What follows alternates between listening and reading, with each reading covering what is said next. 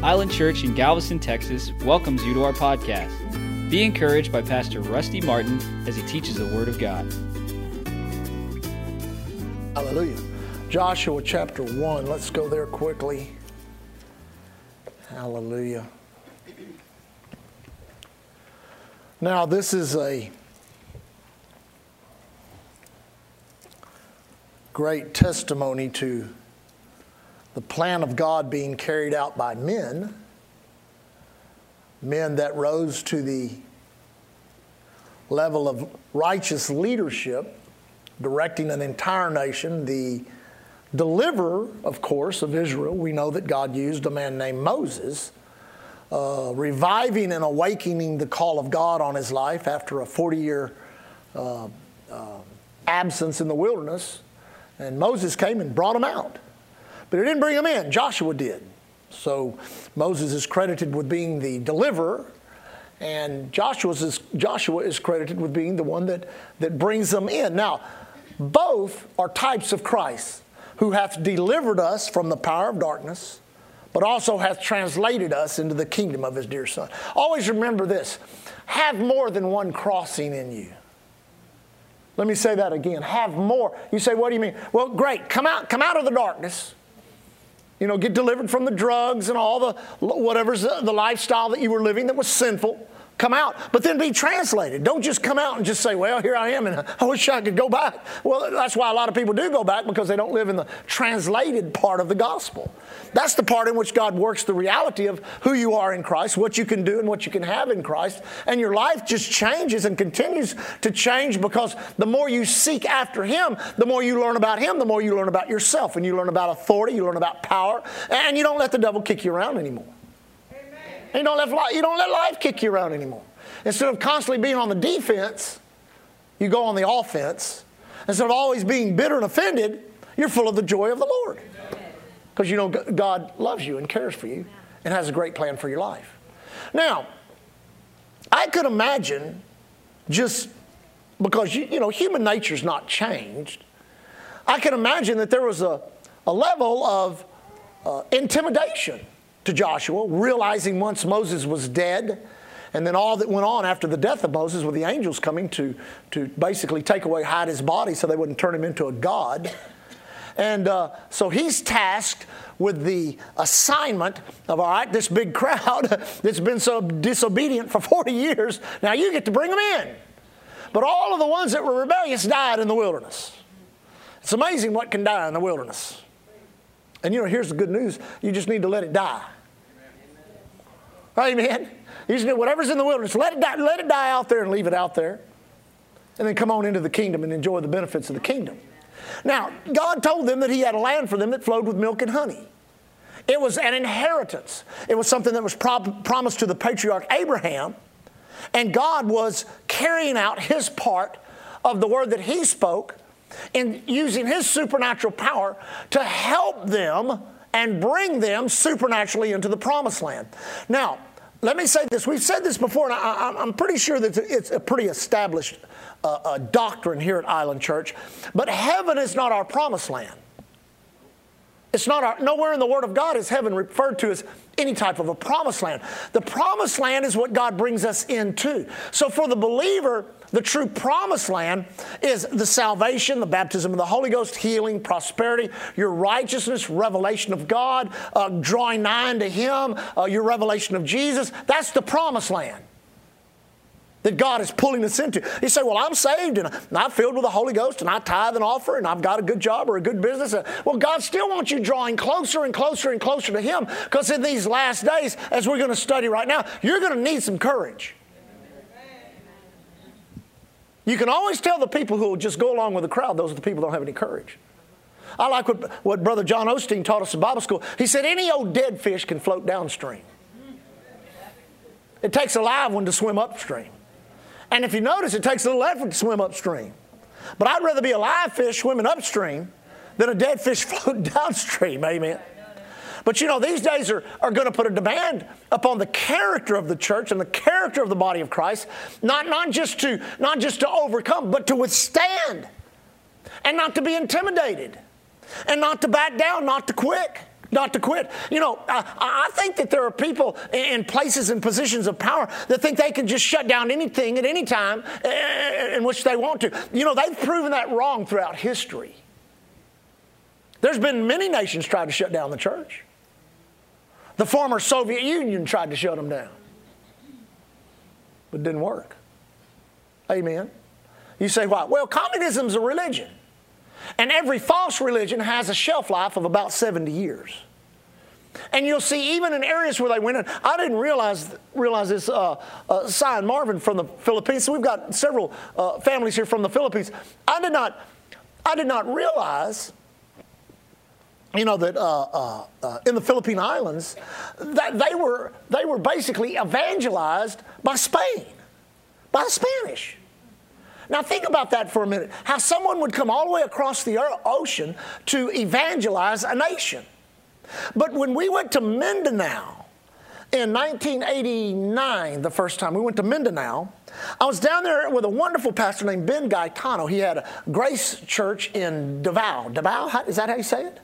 And he was telling me that Mindanao, which is, if you look at a map of the Philippines, it's the southernmost island, that Mindanao was about 70, at that time in 1989, was about 70% Muslim. And so I was, that puzzled me. I said, how did a Christian nation become how did Mindanao become 70% Muslim? He said, because Muammar Gaddafi from Libya sent evangelists to the area. And they evangelized the people.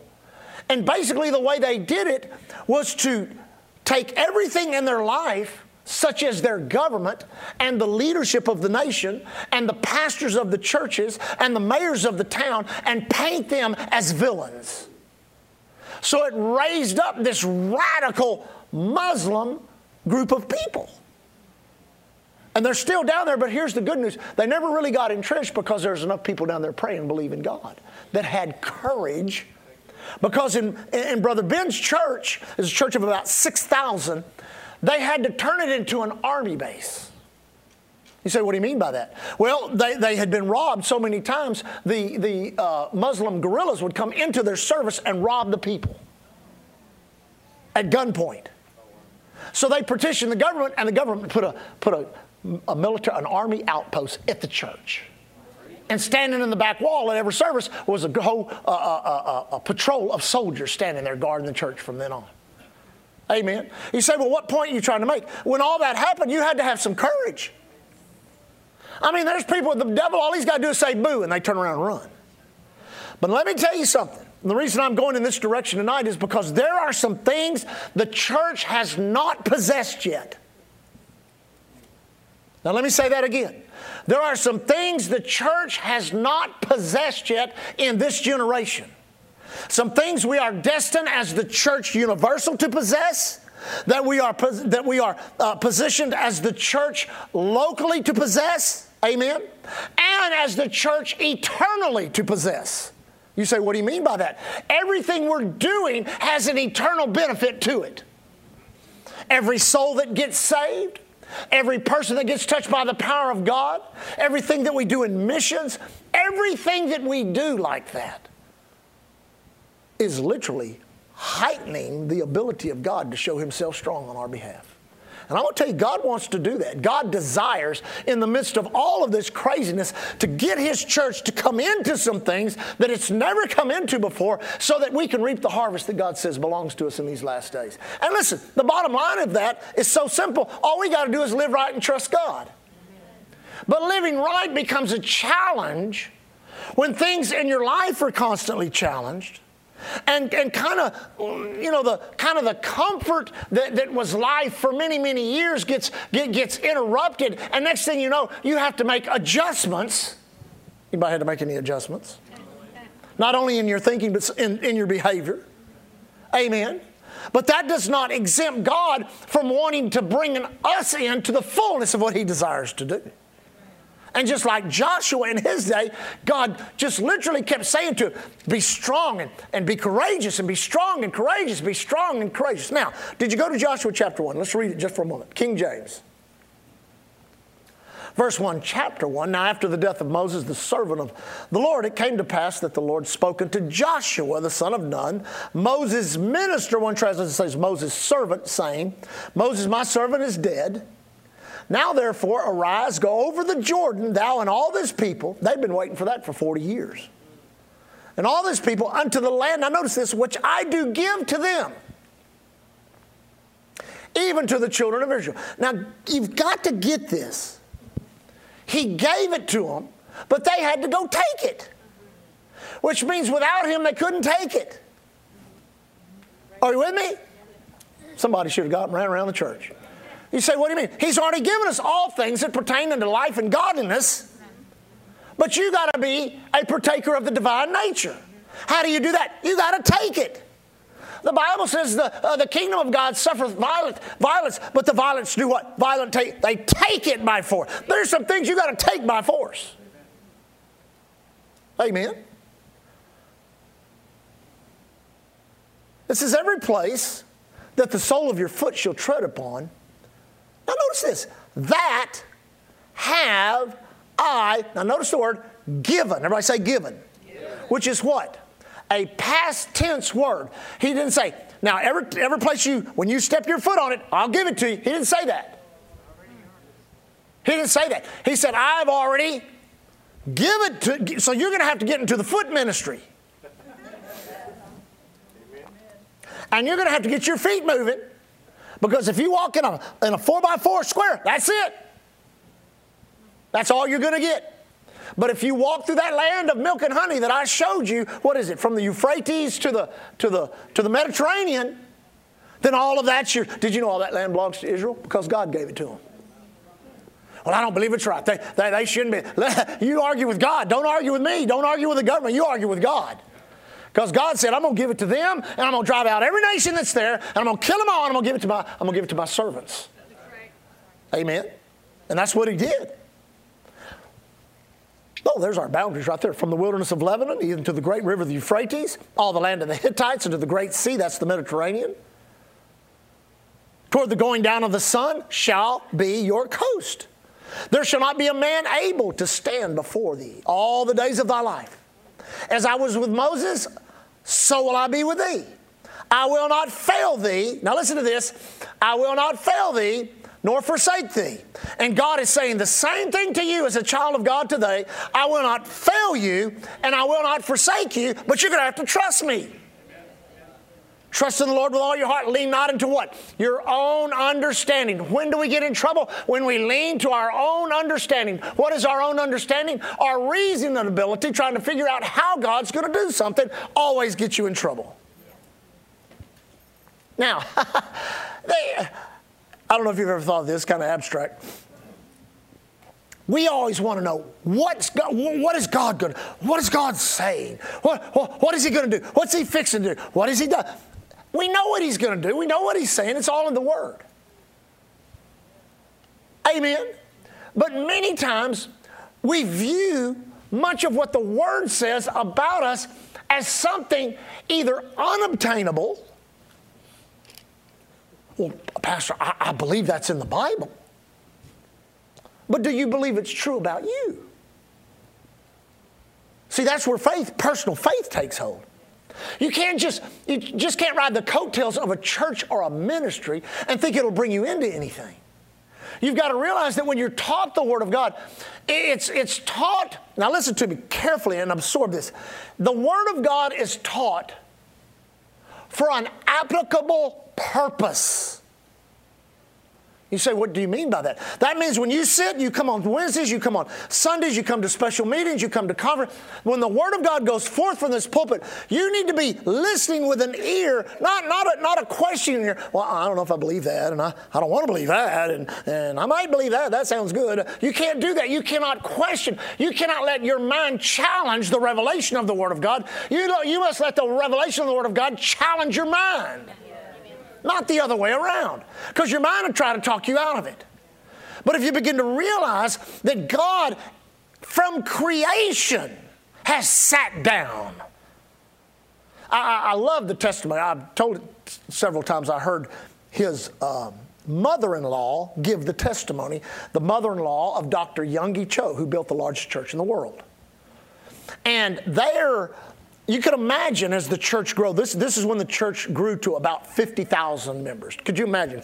A church as large as Galveston Island's population in Seoul, Korea. Now, you could imagine with that many people in your church, the cost of printing.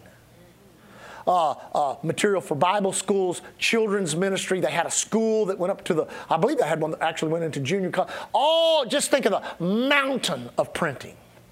So they wanted to start a printing ministry in the church. They wanted to do his books. They wanted to do all the print, and that would save them an enormous amount of money. But the only printer that could serve their purpose was in Switzerland, and it cost $48 million.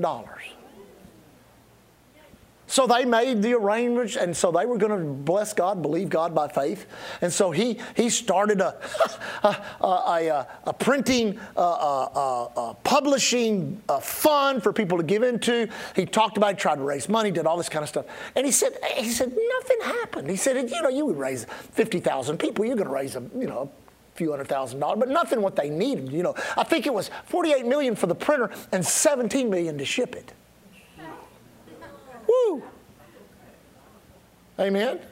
Everybody say thank God for $5 million to build Island Church. Just chump change. Amen. Now, he said that she said that his mother-in-law, because she was the head intercessor of the church, she was the big prayer warrior. She said that she watched this get on Dr. Cho. You know what I mean by get on him? Just weight him down.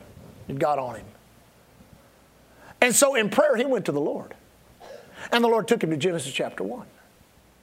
And he showed him the first day, second day, third day, fourth day, fifth day. Then he said to him, what did I do on the sixth day? And he goes, you created man. And he said, God spoke this. She said, God spoke this to his heart. You know why I didn't create you on the first day, second day, third day, fourth day, fifth day? Well, I waited till the sixth day. And he said to the Lord, no. He said, because I didn't need you on the first day. I didn't need you on the second day. I didn't need you on the third day or the fourth day or the fifth day. I only needed you on the sixth day, and then on the seventh day I rested. So the Bible says that God's already rested from the foundation of the earth of everything that he had planned to do. Now that should give you confidence that he knows what he's doing. Because there's always an attempt of the enemy to try to erode. Now listen to me carefully. To erode confidence in leadership, and he pushes it to the top. Amen? He pushes it to the top. And when he pushes it to the top, his purpose, he really doesn't care about the governments and the prime ministers and the presidents and the kings. He cares about he wants the church to be discredited. He wants the church, he wants the leadership of it to literally be brought down. So, because that's the foundational reality of how he operates. Through order, amen, authority, and the protocol in which he uses to establish the leadership in which he wants to carry out the will of God on the earth. And the thing is we all have a part of that. And so his greatest, how can I say this? His greatest trap is a distractive trap. It's not so much a trap that's trying to drag you into crack cocaine.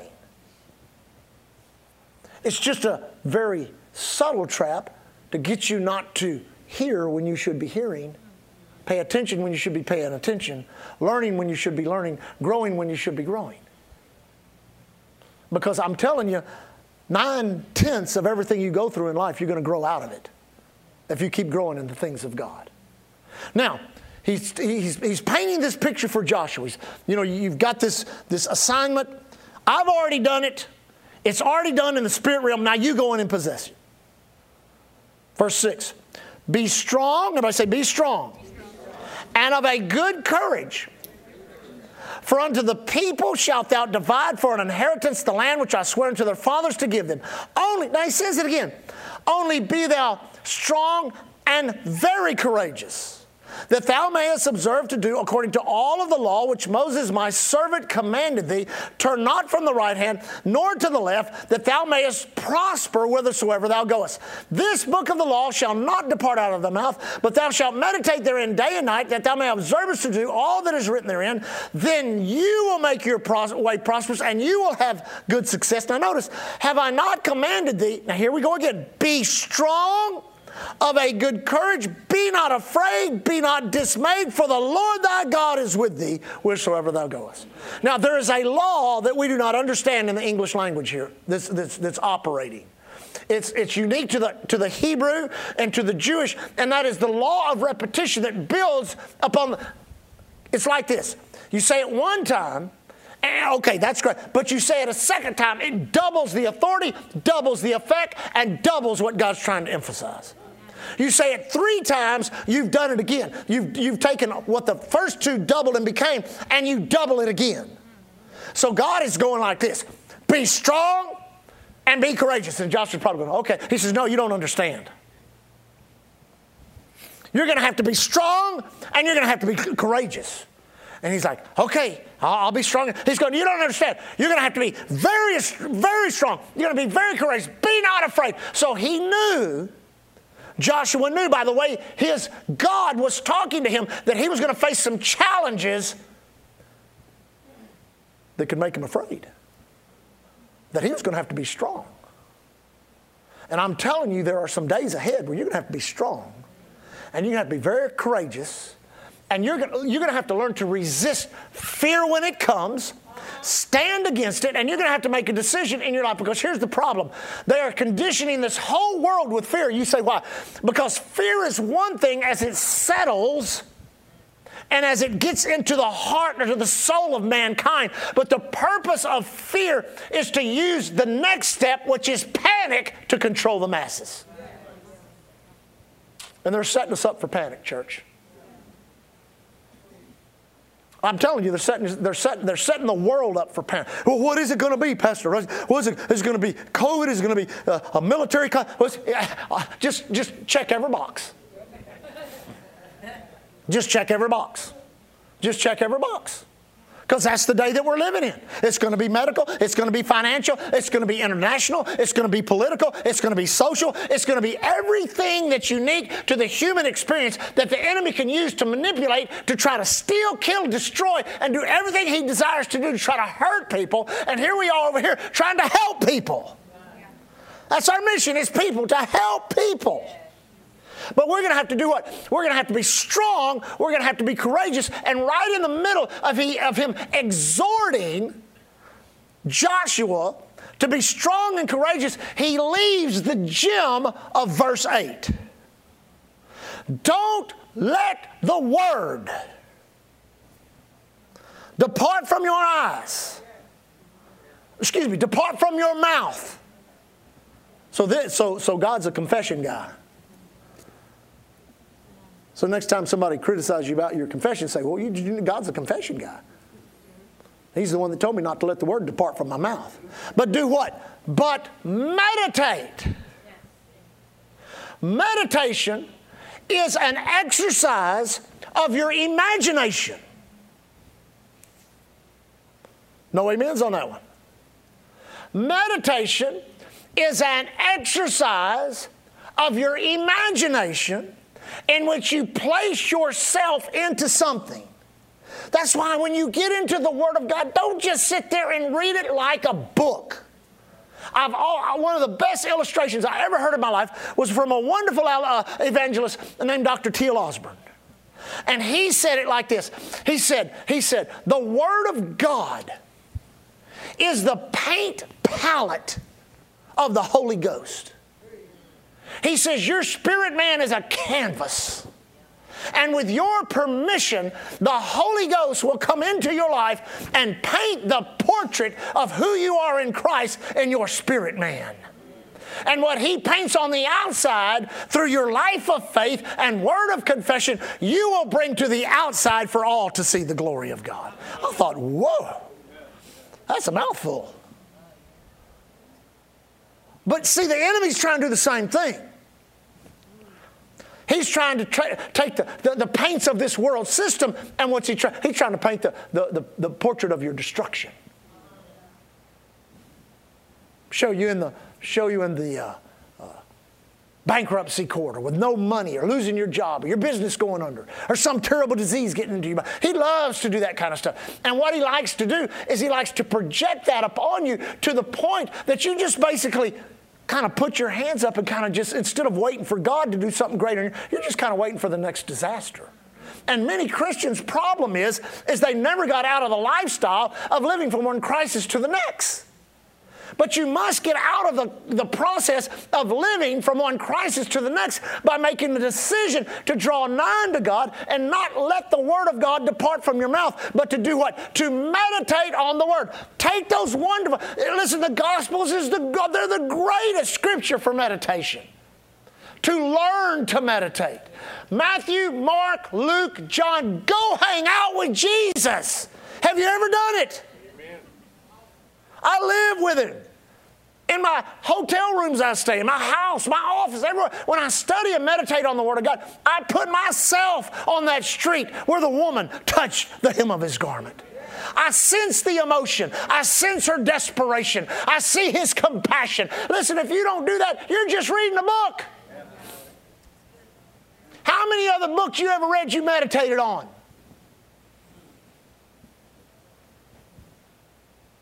Amen? Now come on, think about that for a minute.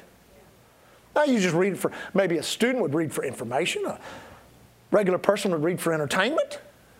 Not the Word of God. That's not a book. It's the Word of God. It's the Word of God. It's the Word of God.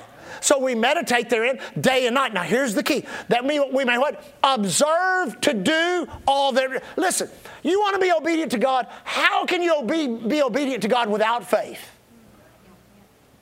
You can't be obedient to God without faith, and you can't have faith without revelation, and you can't have revelation without meditation.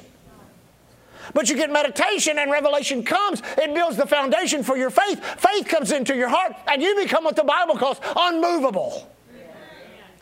And it's not you that's unmovable, it's what's in you, literally fastening you to the foundation of God. And I'm telling you, the earth can be moved, the stars can be moved, the universe can be moved, the sun can be moved, but your God cannot be moved.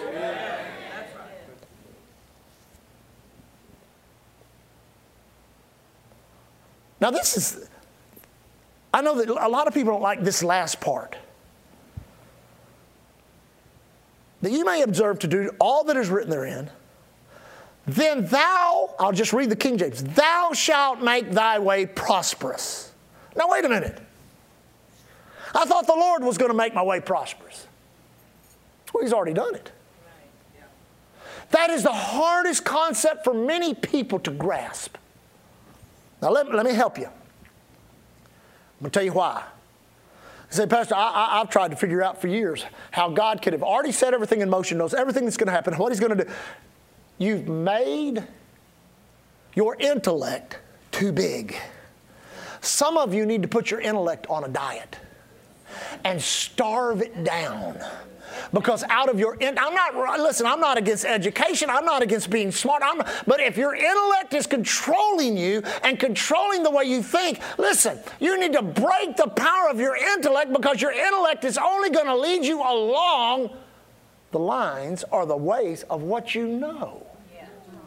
You say, well, Pastor, I've got a degree. I've got this. I've got that. And well, okay, so you have to make a choice whether you're going to go the path of your education, the path of your talent.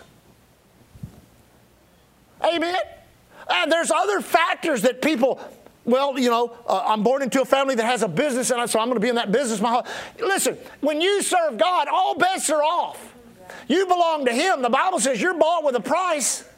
He's already set these things in motion. And if you use your intellect to try to figure out God, you're going to get frustrated. That's why God says, I've given you something so simple. You don't have to figure me out. You don't have to figure out how I'm going to do something. You don't have to figure out my omnipresence. You don't have to figure out my omnipotence. You don't have to figure out my power. You don't have to figure out love or life. You don't have to figure out any of it. All you need is faith. Because God does not require we figure it out. He just requires we believe it. But we've got such supercharged intellects and minds that we've not figured out yet, no matter how smart you are, the most simplest thing in the kingdom of God, the Bible says, is wiser than all the knowledge of man. What a day we're living in. Amen. So that what? You make your way prosperous. Everybody say prosperous. And you have good success. Now quickly. Oh. Everybody give me 2 minutes. Everybody hold up 2 fingers. 2, 4, 6, 8. That's an old preacher trick right there. 2 Peter, real quick. We'll close with this. And then we can pick this up next week. Everybody say, it's my responsibility to make my way prosperous, but God's given me everything I need to do it in His Word and by His Spirit. Now, 2 Peter. All right. Chapter 3, 2 Peter. We'll take a shortcut and come back and take the long road next week. So, verse 3 of chapter 3, 2 Peter 3, knowing that this first, that there shall come in the last days scoffers, everybody say scoffers, walking after their own lusts and saying, where is the promise of His coming? For since the fathers fell asleep, all things continue as they were from the beginning of the creation. Did you know that's not true? Now listen to it again. Listen. See, people say, well, everything in the Bible is true. No, it's not. People tell lies in the Bible. Did you know that? That's one right there. All things continue as they were from the day. No, they didn't. They've changed over. Every generation changed. Every century changes. Every millennium changes. Man has progressed downward since the fall. Even though God has blessed him with technology and knowledge, He's taken all the technology and knowledge that God has blessed him with and He's corrupted it. Amen? So why take the technology that you can use to bless humanity and make a weapon out of it? Why do that? Because we have to protect what man. See, the whole mindset's messed up. The whole mindset's messed up. So, knowing this, that there shall come in the last days, anybody think we're in the last days?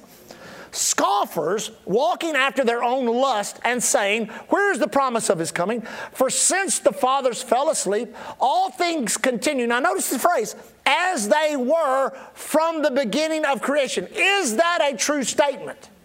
No. Jesus had come. Jesus had died on the cross. Jesus had rose from the dead. And the entire paradigm of the spirit realm had changed.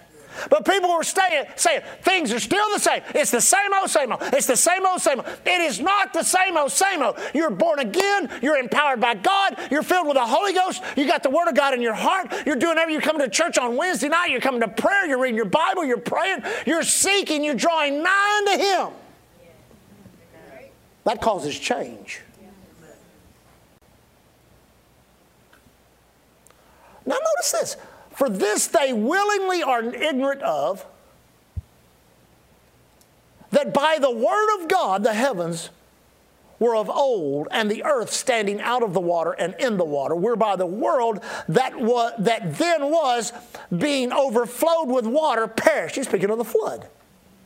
But the heavens and the earth, which are now by the same word, are kept in store, reserved unto fire against the day of judgment and perdition of ungodly men. Let me tell you, folks, there are some perilous times coming. But, beloved, be not ignorant of this one thing, that one day is with the Lord, as is 1,000 years, and 1,000 years is one day. Now, everybody kind of concentrates on that and says, and they try to figure out the math. Go to the next scripture. The Lord is not slack concerning His promise, as some count slackness. And I know all the eschatology people, they go over here and say, well, He's talking about the last days. Listen, this is a carte blanche statement. The Lord is not slack concerning His word. As some count slackness.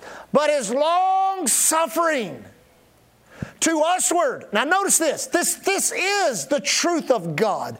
Not willing that any should perish, but that all should come to repentance. The day of the Lord will come as a thief in the night. in which the heavens shall pass in the night, pass away with a great noise. That's speaking of the end of the millennium. And the elements shall melt with fervent heat. The earth also and the works that are therein shall be burned up. Seeing then that all these things shall be dissolved, what manner of persons ought you to be in holy conversation? That word conversation is the word lifestyle. And God, you know what He's saying? He's saying, now all these awesome events take place. The rapture of the church, because people say, when's He coming back? When's He coming? The second coming of Christ, it'll never happen. The scoffers, that's who the scoffers are. Amen. It says, but God is not slack concerning His promises, as some men count slackness. But you guys, now notice what it says again. God is long-suffering to, who's He saying? Usward. He's speaking to the church. What's God waiting on? Waiting on the church. Waiting on the church to do what? To make its way prosperous, to obey what the Word says, and see the good success that God says belongs to us. Amen? So now He's bringing it down to the day we're living at. Seeing that all these things shall be dissolved, what manner of persons ought you to be in a holy lifestyle in God? Church, live for God. Don't play with sin. Listen, we're living in such a time that the wage of sin is death almost immediately these days. Live for God. Live for God. Live for God. You know what that means. You don't need rules, regulations, or lists. And looking for and hastening to the coming of the day of God, wherein the heavens being on fire shall be dissolved, and the elements shall melt with fervent heat. Nevertheless, we, according to His promise, look for a new heaven and a new earth wherein dwelleth righteousness. Wherefore, beloved, seeing that you look for such things, now here you go, be diligent that you may be found of Him, now listen, in shalom. That's the word shalom. That you might be found in peace. Now, what's the number one thing the devil's trying to steal from the body of Christ? It's peace. Healing, peace.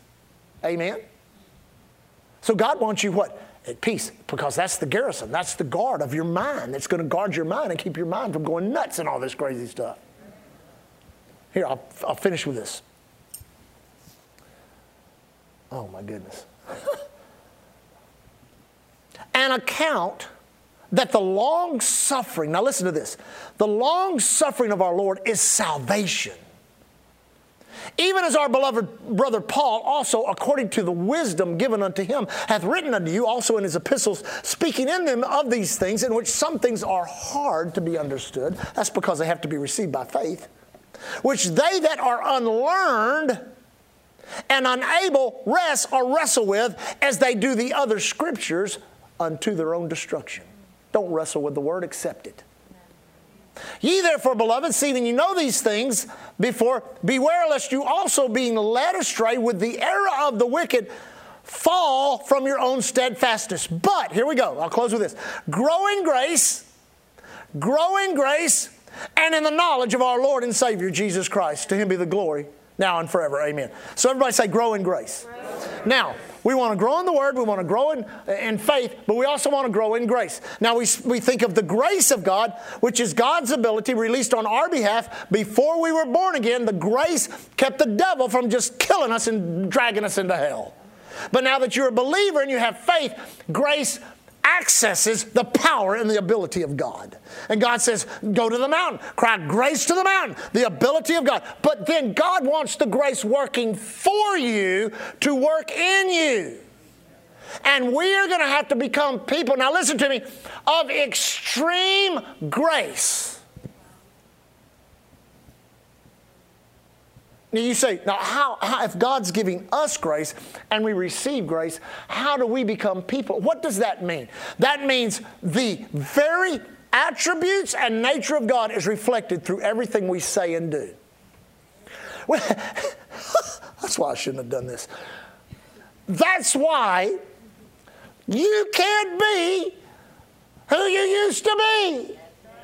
Because God saved you not to be that anymore, because in that condition, you give no grace to no one. You blame everybody. You're a victim, you're this, you're that. Some Christians are that way. And they've been through this and been through that and had this go on and had that go on. And then when it comes time for you to love your brother or love your sister or minister benevolence unto them or to forgive them or to be released from an offense, you hang on because you have no grace. And the reason you have no grace is you've received no grace. And the reason you've received no grace is you've been disobedient to the Scripture. But God, listen, He lets you have many times momentary adjustments which have eternal consequence. You say, what do you mean? I'll never forget years ago, hearing Brother Kenneth E. Hagin talk about something he did that wasn't right. And it wasn't some heinous thing. It was just something that he did that was a breach of wasn't right. And he said this, he said, I found out this one truth, that if every area of your life in which you have an issue or a problem that goes contrary to the Word of God, if you will be quick to repent and ask for forgiveness, God will be quick to restore you.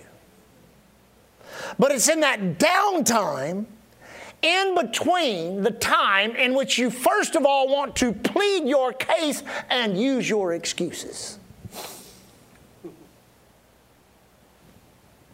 You ever try that with God?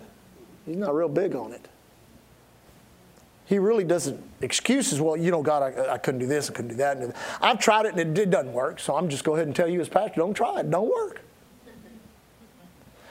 When you have a breach in your character, when you sin, when you backslide, when you get out of fellowship, when you have something go on in your life, listen, if you have to 100 times a day get down on your knees and say, forgive me, Lord, I appropriate the blood of Jesus, I swear I'll never do this again. You do it 10 minutes later.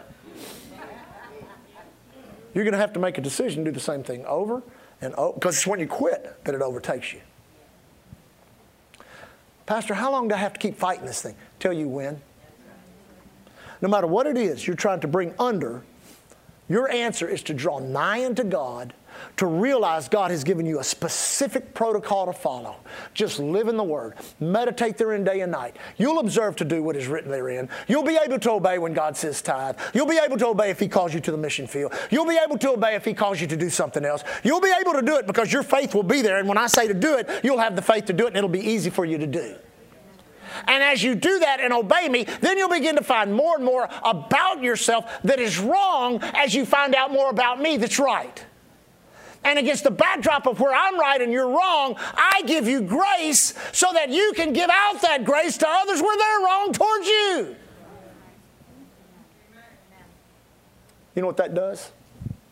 That knits the body together in love. And there's something that God desires for every church, and that is unity.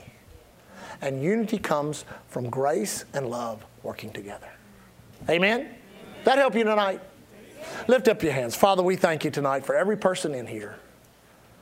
The adjustments that we're making in our lives, even in our church, in our character, in our spirit man, as we grow and draw nigh unto you in these perilous times in which we live. We thank you that there's a grace on us for the last days. Jesus, you said you'd never leave us nor forsake us. That you'd be with us always, even until the end of the age. Well, here we are. Here we are. You were there for your Son on the earth. You were there for His disciples as they transitioned into the office of apostles, prophets, evangelists, pastors, and teachers. You were there for the early church, the great moves of God upon the earth in the past 2,000 years. And Father, we're completely confident that you will not abandon us now. That you didn't bring us this far to forsake us, but you brought us this far to reveal in us the true glory of a righteous Savior, of a blood-soaked mercy seat, of an empty tomb and a rugged cross. We thank you that that is the salvation for the world. and in our lives, Lord. We open ourselves up to you in every area to be the God you said you would be, to mold us, to make us, to be the potter as we are the clay. Thank you, Father, that you're creating vessels unto honor as you continue to work on our lives. Father, as we leave tonight, thank you for your wonderful provision of protection and safety. We declare no evil befalls us, no plague comes nigh our dwelling place. Angels have charge over us. In all of our travels, the highways, airways, seaways, railways, any other way of travel or transportation, we declare your protection and safety. As we handle the righteous labor you've given us, so many different careers, so many different businesses, but Father, we thank you that your grace is upon every one of them, working with us, working in us, both to will and to do of your good pleasure. Thank you for the fire of evangelism in our heart. Thank you as we go forth meditating upon your word, observing to do all that is written therein. We make our way prosperous. We have good success. Thank you that people are praying. People are crying out. Just as in Israel's day when they were in bondage in Egypt, they cried out to God and God sent a deliverer. And I thank you that the deliverer is on the earth, the church. Jesus Christ on the earth in the form of his children and his governments. We thank you for it, Father. Lord, as we leave tonight, we walk in faith and love towards you. We walk in love toward one another. Thank you for our church. We leave as the ambassadors of Christ you've called us to be. Thanking you, Lord, that here at Island Church, we're covered by the blood, empowered by the word, running by the Holy. Thank you for listening to Island Church's podcast. To find out more information about Island Church in Galveston, Texas, visit our website at islandchurchgalveston.com. Hallelujah, Jesus.